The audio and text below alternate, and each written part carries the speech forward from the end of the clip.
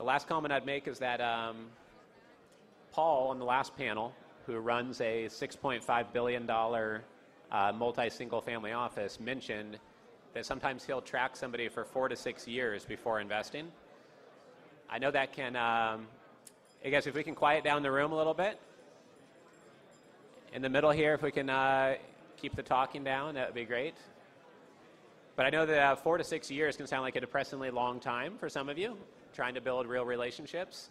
But sometimes it's just 4 to 9 months. But if you go into it with a mindset that all that matters is who you can close in the next 60 days, then things are going to backfire, and it's not going to go well in the family office space. It's not about making a quick dollar this month.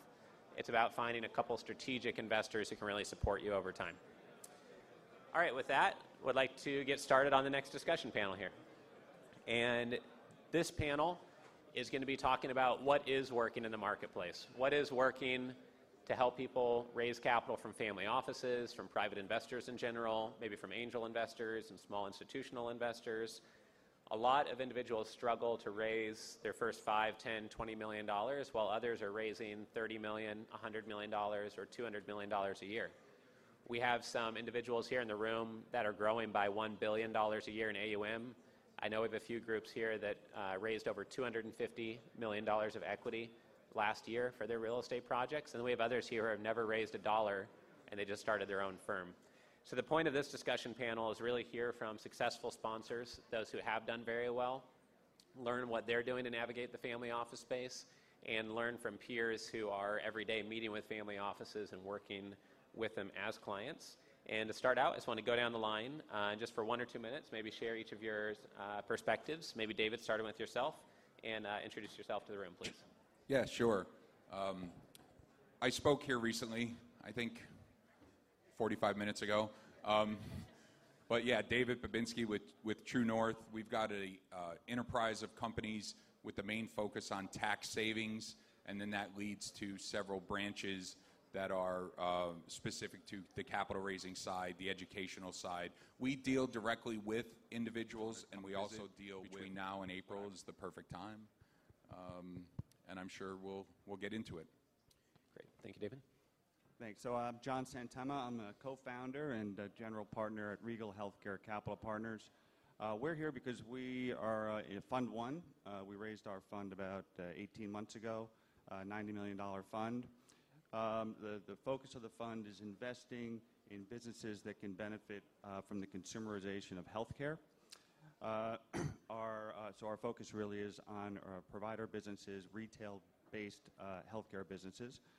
My personal background is I was a healthcare investment banker for 20 years, most of that time at Citigroup and at UBS, and ultimately I was the global head of healthcare investment banking at Jefferies. My personal client base over those years really were healthcare services companies across the spectrum of healthcare services. My partner is probably known to some of you, Dr. Dave Kim. Dave founded what ultimately became CityMD, and that's kind of the poster child for our investment thesis. CityMD, as you guys probably know, is the leading urgent care company here in the tri-state market and growing very, very quickly. So Dave was an emergency room physician, actually an operational engineer by training. Decided to go to medical school, became an ER doctor, found himself in an emergency room in the Bronx, and realized it was probably the least efficient place to deliver health care, and pretty quickly put up a shingle and started what was really one of the first urgent care offices in the New York market. Ultimately, that became CityMD. He helped grow CityMD to 80 offices and sold it in a very successful exit to Warburg Pincus about 2 years ago, and that really triggered the fund. A number of Dave's doctor partners who had invested, obviously, in the CityMD business, but also a few other businesses Dave had developed and started from scratch, said, look, we got this money from Warburg Pincus. We want you to keep doing great things with it, Dave. We want to keep investing. So they gave him a chunk of that money, and Dave said to me, John, do you have any interest in trying something new? And it sounded pretty interesting, so we partnered up. I called some of my longtime clients, healthcare executives, well-known healthcare entrepreneurs, a number of whom had family offices, and they ended up investing about a third of the fund. Dave's partners were about a third of the fund, and Dave and I are about a third of the fund. So we were up and running in about 6 weeks, which was a little bit of a whirlwind. but fun, and we've been around now for just under 2 years. We've invested in autism services, dermatology, retail dental services, fertility, and medical billing. So it's been a busy period. We focus on lower middle market. We focus on businesses with 3 to 5 million of EBITDA. Proven healthcare delivery businesses that have a couple of locations and want to grow like CityMD did to, from 2 or 3 to 30, 40, 50, 80, and become regional leaders. Great. Thank you. Nate? Hi, I'm Nate Klein, one of the principals and founding partners of One Wall Partners. We focus on workforce housing, primarily in the Northeast. We started buying assets in Essex County, New Jersey in 2013. Raised most of our capital from high net worth individuals and family offices. We've just got our first institutional partner on a preferred deal and a big transaction we're closing in a few weeks. My background prior to the real estate is that I spent time at Merrill Lynch doing M&A, Fortress, private equity, and then traveling around the world teaching finance and doing consulting on private equity and M&A transactions. Great. Thank you. Mark? Hi, Mark Nazzarini. In 2008, I was in commercial construction, had a successful business. We won about $50 million in bids in Cleveland, Ohio. The economy changed. In 2010, we won zero. So I was looking for something to do. My brother-in-law went to University of Kentucky and is a geologist. Introduced me to his old college roommate, who was a fourth-generation oil and gas man in eastern Kentucky. So in 2011, I started Drill Baby Drill. Raised capital exclusively for that sponsor. So having come from a great business, I thought, well, the first thing I need to do is raise $1 million. Why not? So first year, I didn't raise anything, kind of reevaluated. My first deal was $105,000. I thought that'd be a little easier. I was successful. I ended up dividing that into 16 parts, which is 65, 62, 50. I sold 8 of those, and I funded the other half to get my first deal on the ground. The next deal was $400,000, was pretty successful. And then where the business really took off was $750,000, and within 12 months, that deal returned $3 million. My network started to grow. The next deal was $5.8 million. And then I had a network, maintained some of the smaller ones. And then eventually joint ventured with my sponsor. I earned his respect at that point and shared his network. And the last deal we did was for $30 million. So I really raised capital exclusively for that one sponsor because he's consistent, reliable, under-promise, over-delivers. In the last 4 years, we've had 3 exits that returned 2x to 4x to investors, very consistent. And so I joined Family Office Club about 6 months ago. I had been successful just raising capital within my own network in Northeast Ohio, and I came here to just meet new people, expand the network, and it's worked out pretty well so far. Great, thank you. And so we had a question on the last panel that we didn't have time to address very much with the last panelist, which was how do you identify the families who actually want what you're looking to provide? Like, for example, with you, Mark, oil and gas. How do you know what families want to even be looking at oil and gas deals or healthcare deals? Do one or two of you want to take a swing at answering that on what you do to make effective use of your time and know who to go to? Well, for me, it was pretty easy. I looked at my client list. After 20 years, I had a few relationships. And it goes to a lot of the themes that you hear today, which is it's all about knowing people and building trust and relationships and long-time knowledge and experience with people that invest with you. So, everybody in our fund knows healthcare. They're all healthcare experts. Dave and I were viewed as having good subject matter expertise. And I think between the long-term trusting relationships we had with these healthcare family offices, healthcare entrepreneurs, and their trust that we would make good use of their money. That's really what led to the success. So now we're getting inbound calls from, as the word's getting out a little bit about what we're doing, and we're not actively raising money now, but we are, for reasonable people that are reaching out, we're taking meetings and trying to build relationships for the future. Sure. I mean, I think you mentioned a couple of really important things. One is you had relationships with people for a long period of time. You had domain expertise that others recognized around you. And three is that you're going to healthcare professionals who already understand the diabetes center, they already understand the urgent care center, et cetera, right? Those seem like three critical things, and a lot of times people are missing all three of those, or one or two of them at least, I find. Mark? I was going to say, one of the ways I found to expand my network and find people who are interested is once the deal closes and it's funded, that's really just the beginning. I spend a lot of time communicating, getting to know my investors from beginning to end. And as I build up that rapport relationship, find out how often they want to be updated, whether it's face-to-face or email. I like to try to do face-to-face at least quarterly and keep them well informed. And as that relationship develops, their network seems to open up and they're more willing to introduce you to people who might be interested. Sure. David? Yeah, our experience with that is, we're somewhat on the cutting edge. A lot of our plans might be red flags for your day in and day out CPA, but we attack that head on. Where we excel is education. So we don't want to slide something by your current advisor. Who do we need? Who else needs to know about this? So we had a Disney executive come in, and the first thing we said is we want to meet with your family office and educate them. Had a good relationship struck with the CPA. He understood it. He understood our safeguards and how our program worked. And then he turned around and introduced us to 3 other families that wanted to have the benefits and didn't even realize that with such short notice they could get a 2018 benefit. So it's not running away from all their other advisors. Being, in your niche, be, knowledgeable in what you're doing, and don't be afraid to educate.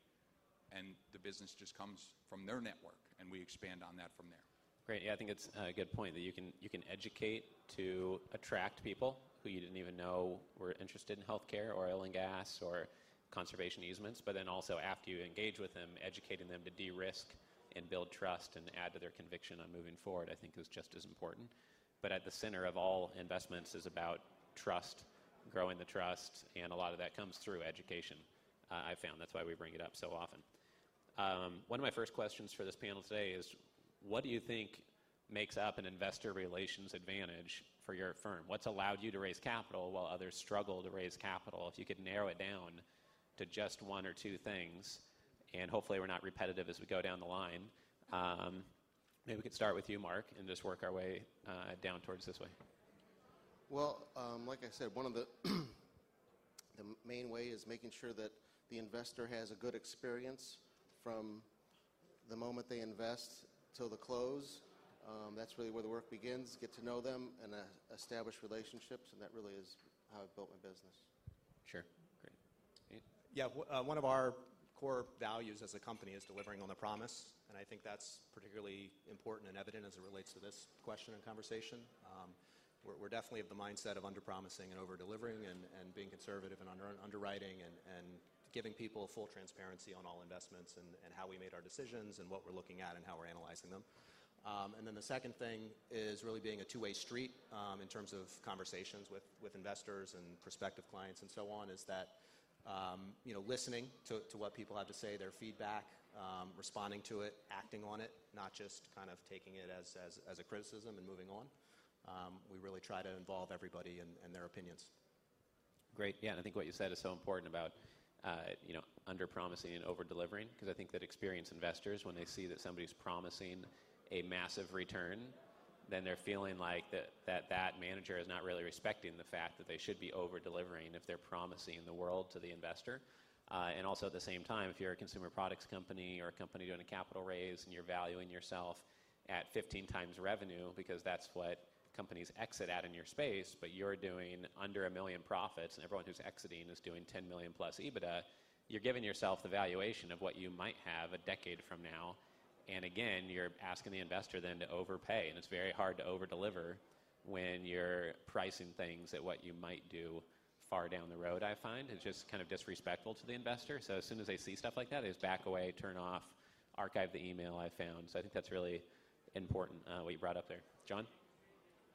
Yeah, I think in our case, our advantage was I think really threefold. I mentioned I think people perceived our expertise as being attractive, my transactional experience over 20 years, and Dave's operational and entrepreneurial success. I think having Dave, Dr. Kim in the mix was important because we didn't have a track record. Dave had started, in addition to what became CityMD, 2 other businesses that had realized extremely high multiples of invested capital. One was in the retail dental sector, another one was emergency room management. So we discussed those deals with investors. Again, they didn't have institutional money. That was all Dave and his doctor partners, but they were good successes. So I think that having that track record to speak to was valuable. And I think another very important thing that put us over the goal line was a very outsized GP commitment. And I think investors felt very aligned with us. As a matter of fact, given our commitment, Dave and I kind of call this a friends and family office with the way we're structured. Sure. Great. David?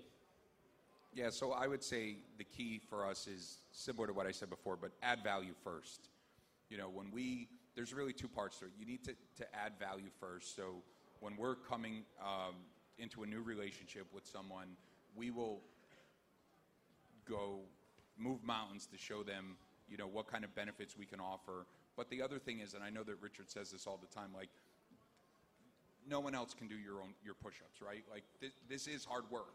Like, you have to actually engage with people. You have to talk. You have to get into and listen. See, that's the key, instead of just presenting. So how we add value is we listen, and we basically can customize our offerings to each individual person. I'll give you an example. We are a CE provider for the American Dental Association. And again, you know, we'll talk to an individual dentist, but we want to know who is the preeminent CPA for dentists in Indianapolis. And then we'll go develop a relationship with that person. So again, you know, it's interesting how you say, you know, you started with 100,000 and you only got halfway there, right? You had to put your time in. It doesn't just happen overnight. There is no magic email that's going to get, you know, oh, send me your wire instructions. That's never going to happen. Oh, thank you for sending me that attachment of 80 pages. What are your wire instructions? So if that starts to happen, we should all leave this profession, because it's just never going to happen. I don't care what kind of crowd wants to fund whatever. You have to do the work, and the only way to do the work is to add value.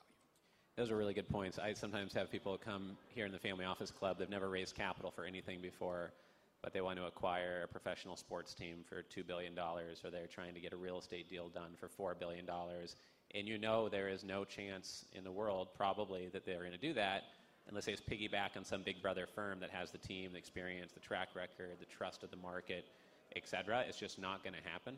So I think that many times, even when someone's looking to do a $200 million fund, if they haven't done a fund before, it might take them 2 years or 3 years to raise $200 million, or they might never get it done, versus if they just raised a $3 or $5 million fund or a $15, $20 million fund, got that done, did fund 2 the next year, did fund 3 the next year, they can maybe raise that $200 million across 4 funds. Now they can say, we're on fund number 4, because family offices will say, you know, nice to meet you, but, you know, show us your next one, show us your next one. We want to get to know you, want to get to know your team.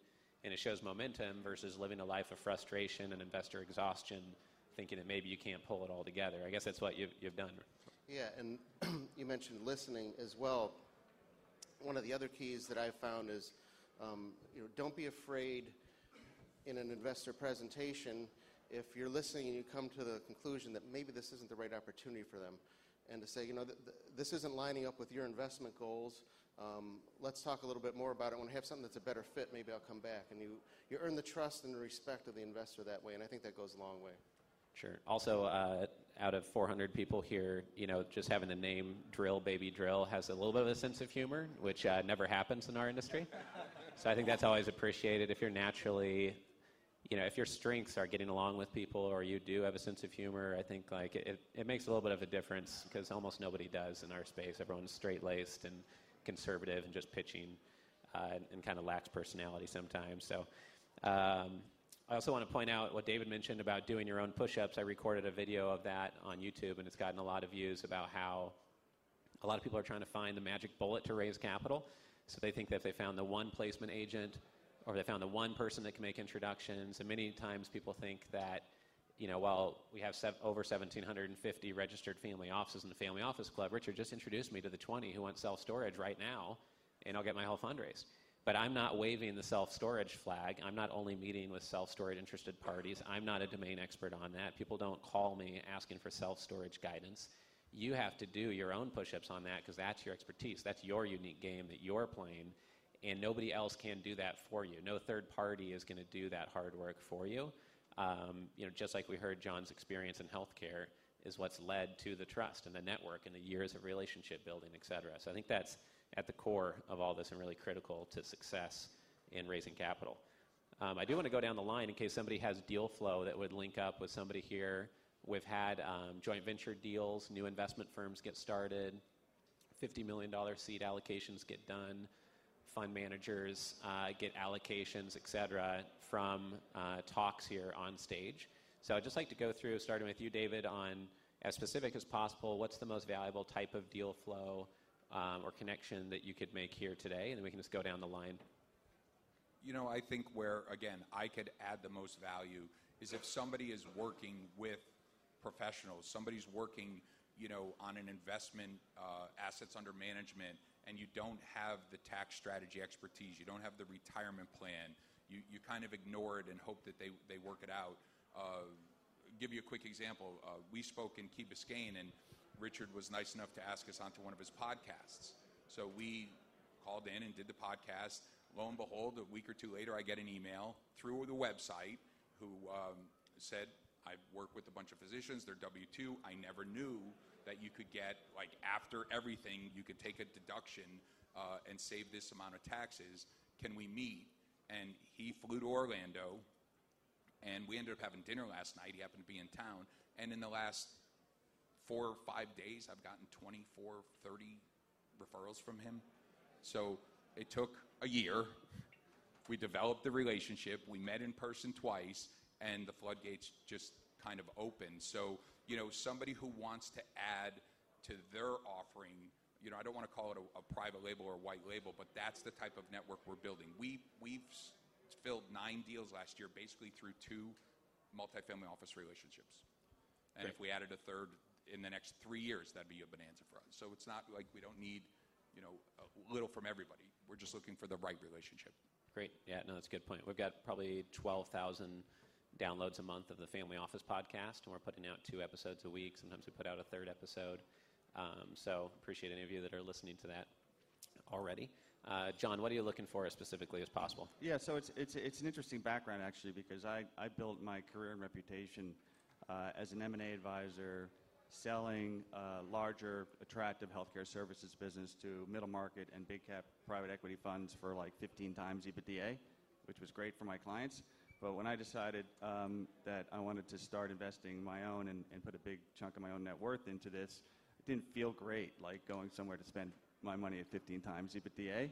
So that's why we actually developed our thesis, which was to go down market, which was to find smaller companies with 3 to 5 million of EBITDA that have a couple of locations, that have a good model, and that we, in particular with my partners, experience around building from scratch, leading regional leaders to help that firm or that doctor practice or the optical business or whatever go from 3 sites to 30 or 40, 50 sites, and then you can do that at a much lower multiple, and then hopefully on the back end you got out at the higher multiples. So as I mentioned, we've done business investments across the various sectors. We're continuing to look at additional deals. Again, things that mostly really have a retail-type franchise, so veterinarian services, outpatient physical therapy, ophthalmology and optical, behavioral health, even addiction, other areas that are in the news that need a lot of help. So we really feel we can invest in these companies at good valuations, bring the expertise to help them build infrastructure and get ready to scale up, exit it, get a nice return, and at the same time really help a lot of people across these healthcare verticals. So are you trying to acquire now at 3 to 5 and usually comes in 6 to 8 on the multiples? So anything of any size in healthcare services is typically selling 10 to 12, 11 to 13 times EBITDA. Size meaning sort of 20 million of EBITDA or more. Sometimes even smaller gets to that multiple. So we're typically investing in high single-digit kind of multiples, 6, 7, sometimes 8. And then if we're doing an acquisition strategy, you can usually acquire a bolt-on office in these various subsectors at more like 5 times, and then you improve them and you get down to 4 times, and then hopefully you'll get the double-digit exit on the way out. Sure. I know we've had a couple dental clinics come into the Family Office Club recently, so we should chat. Nate, anybody here who lives in New York, Dental 365 is one of our investments, and Dave started it. It's my dentist on West 79th Street. They're great. Go see it. Nate? Sure. So as I mentioned before, we focus on workforce housing. The way that we define that is market rate apartments that are affordable to people making 60 to 120% of the local AMI. We primarily target trans-oriented and lifestyle-oriented properties that are in walkable areas, access to retail, employment centers. Typically that means an urban location or an infill location. We buy, generally speaking, undermanaged assets from smaller or non-institutional operators, improve them, fix them up, renovate. We buy well below replacement cost. We have a lot of upside in rents because of either rental discrepancies between other neighborhoods, nearby towns, or household ownership costs. There's significant variation, for example, between the affordability of an apartment in Newark, New Jersey versus a home in Westfield, New Jersey. And you draw the same kind of base of people from an employment center access standpoint when you look at two places like that. So I mentioned we're big owners in Essex County. We've also making a big push into some of the outlying neighborhoods in Philadelphia, northern and western suburbs predominantly. We have 2 primary investor buckets. One is sort of a preferred income. It's a very secure, relatively high returning, large co-invest from the sponsorship side. Oftentimes we do that in a recapitalization format where we have turned around a property, stabilized it, now we're selling down equity, retaining a big stake, let's say 40 to 50%, but the cash flows of the refinanced asset support a very nice preferred return for somebody at a very low risk.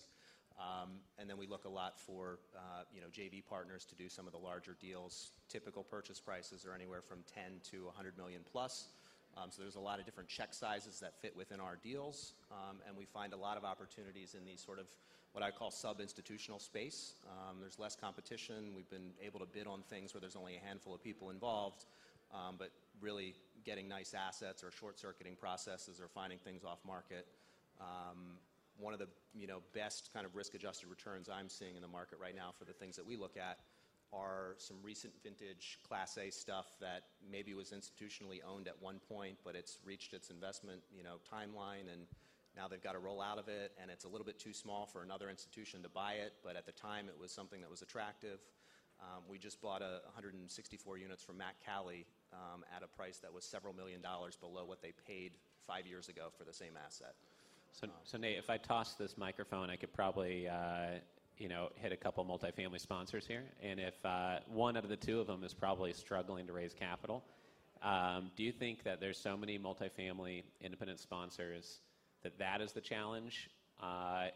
And part of the question is, what's allowed you to raise capital? Because some of the sponsors out there are trying to figure it out, and they haven't been able to crack it. So what's been making the difference? Because there is a lot of groups out there doing what you guys do. Yeah, there are, and it's hard to distinguish amongst a lot of groups. And Sure. I think what's lacking for a lot of folks out in the marketplace is a fine-tuned rifle approach to their strategy. I think people look at too many different markets at the same time, or too many varieties of different properties. We're very kind of laser focused on this specific niche and attacking markets and having boots on the ground in the locations where we operate. And we have domain expertise in those places and long-standing relationships, et cetera. And so if, I'm not going to all of a sudden bring a deal to somebody in this room where I say there's a great yield on this random property in Iowa because it doesn't fit our strategy.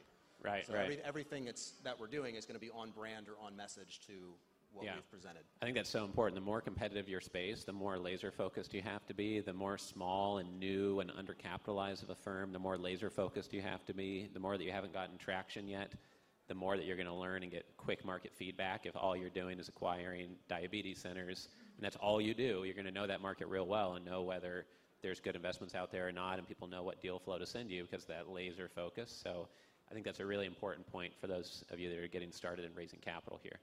And then finally with Mark, what about yourself in terms of the exact types of oil and gas or wells you're looking to drill, et cetera? Specifically right now, we've been in mineral rights in the state of Kentucky. And interesting, in the state of Kentucky, mineral rights are severed from the surface, the land rights, deeded and recorded separately in the county courthouse. And they're classified by the IRS as real property. So you can 1031 exchange in, and actually when you exit, you can 1031 exchange into any other real property. Anybody with looking for 1031 exchange money, I've had a lot of success there. But specifically, I have two types of deals, which are more of a return on capital with cash flow versus long-term growth. So in the 1 million and under range, 10 to 20% cash on cash return with some growth secured by the real property, and it's 1031 exchange eligible. And then also in the mineral rights, the $5 to $50 million range, we have about 40,000 acres available. Short-term, 2 to 4x return. I'd say that's in a 2 to 3 year window. Long-term legacy as a hold. It's an emerging play. We have proven there's been $80 million worth of exploration. We've had petroleum engineers. We've got a proven play that's, we know that it's in the ground. They've compared it to Wolfcamp in Utica. We're buying at $1,000 an acre. The P's are valuing the oil and gas in the ground at $33,000 an acre. Now, in the under promise, over deliver, we're not saying we're going to sell it for that. That's probably a 20 to 30 year number, and discounted for time and development. So that's where we come to and we've been doing this for quite a while with successes. And when things take off, and they're starting to, I'm looking in a 3 to 5 year window, 2 to 4x return. So cash flow for cash on cash return, I have million and under, and anybody 5 to 50 million for long-term hold or 3 to 5 year growth. Great, thank you. And I'm familiar with Mark's model because about 2-3 months ago, he had submitted through the member portal the capital raising audit, the review of his materials. We just gave him some feedback, and it allows me to get to know some of the Family Office Club members a lot better than just coming up and shaking hands for 2 minutes when there's so many people in the room. We're doing 45 reviews of materials for members this month, and we do it on the 15th of each month. You get your feedback 10 days later, and you get a 3 to 5 page analysis of just things to consider changing on your branding, your positioning, your wording, your pitch deck, your website, your one-pager, etc. And you may not want to take any of the advice, but there's almost always ideas in there that once you read it, you say, oh, yeah, that's something we probably should get in place over time or consider. Any questions from the audience real quick? We have time for 1 or 2 quick questions. These are all individuals that have figured out how to raise capital from family offices, work with private investors, attract them consistently. Yes? Hey guys, thanks for speaking with us. My question is a little more about the psychology of kind of persevering before you start building momentum. You kind of talked about how long it takes to start building those relationships before capital is deployed in support of what you're doing. So what advice do you have for newer emerging managers such as myself who are, how do you kind of work your way through the initial no's to get to a place where you ultimately start hearing yeses and getting that momentum? How do you kind of stick with it and persevere? So the question is about timeline and psychology for early stage emerging managers, new sponsors. How long do you stick with it? How long should you expect it to take before you see signs of hope and getting capital raised? So you're not sticking to it too long, but also not giving up way too early. Does anyone want to comment on that? I'll take a stab there. What came to mind was it's hard to climb Mount Everest without a Sherpa, right? You almost need a mentor, or you need to identify 5, 6, 7, what I would call most wanted. There's a famous quote, and the name isn't coming to me, but they said, every time I went to someone and asked for money, I got advice. And every time I went and asked for advice, they ended up giving me money. So I think it just depends on, like you said, the psychology behind what are you trying to get. So maybe those first 5 or 10 that you want to invest in, you actually approach and say, hey, I need some advice. This is where I'm trying to get to. And that relationship building will lead to money that's coming in. That's a long game. You have to be patient. You know, I don't know any other way to answer that, though. Sure. One thing I'd mention related to that is that we've found that there's a lot of placement agents out there who will help raise capital. It's very hard to get them to help when you're at a very early stage. But we found that there's a big gap of not having any training or practical examples on how to get progress and get it done. And what we're trying to do, instead of someone coming to us and saying, hey, can you give me 10 leads for people that want to invest in stem cells, instead of giving them those 10 leads, or you could call them fish, and they say, hey, I need 10 fish. Instead of giving them fish, we say, here's how to build a net, here's how to sharpen your hook, here's the bait, here's how to add genuine value so that the fish are coming towards you and you're positioning yourself right. That's our attempt to try to be as helpful as possible. We have time for one more question, if somebody has one.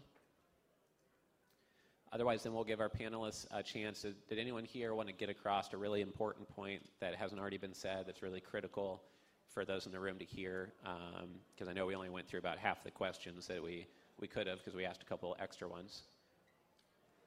The one point I wanted to make, I guess, is that what I learned from my experience, and kind of answers your question a little bit, is you're much better off with a smaller, successful project. Will do more for growing your business than spending a bunch of time just trying to have that larger project. I mean, I think I learned that early, but really taking off small pieces and growing slowly over time.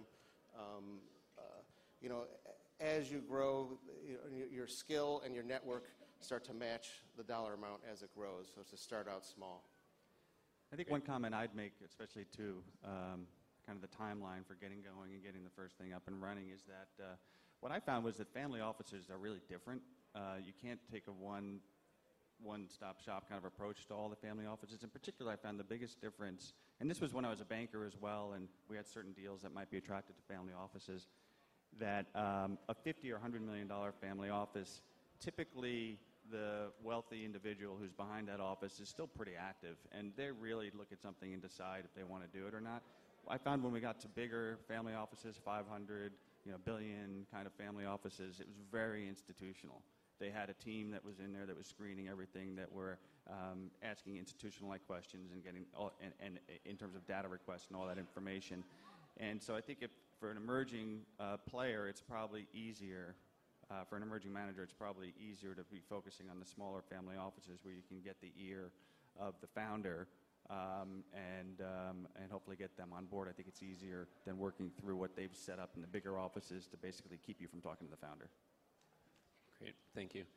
David? Yeah, I would say, too, the analogy of being a generalist versus a specialist. I think if you want to kind of drill down into this, Richard has some content online on his story, on how we got down into the family office. Find a specialty that you're passionate about, where there's not even a need in the market, but a perceived need in the market, and you could do it. See, for us, it's kind of easy. I only want to deal with people who feel they're paying too much in taxes. So that's a pretty good niche, right? So if someone thinks they're paying too much in taxes, we've got strategies for you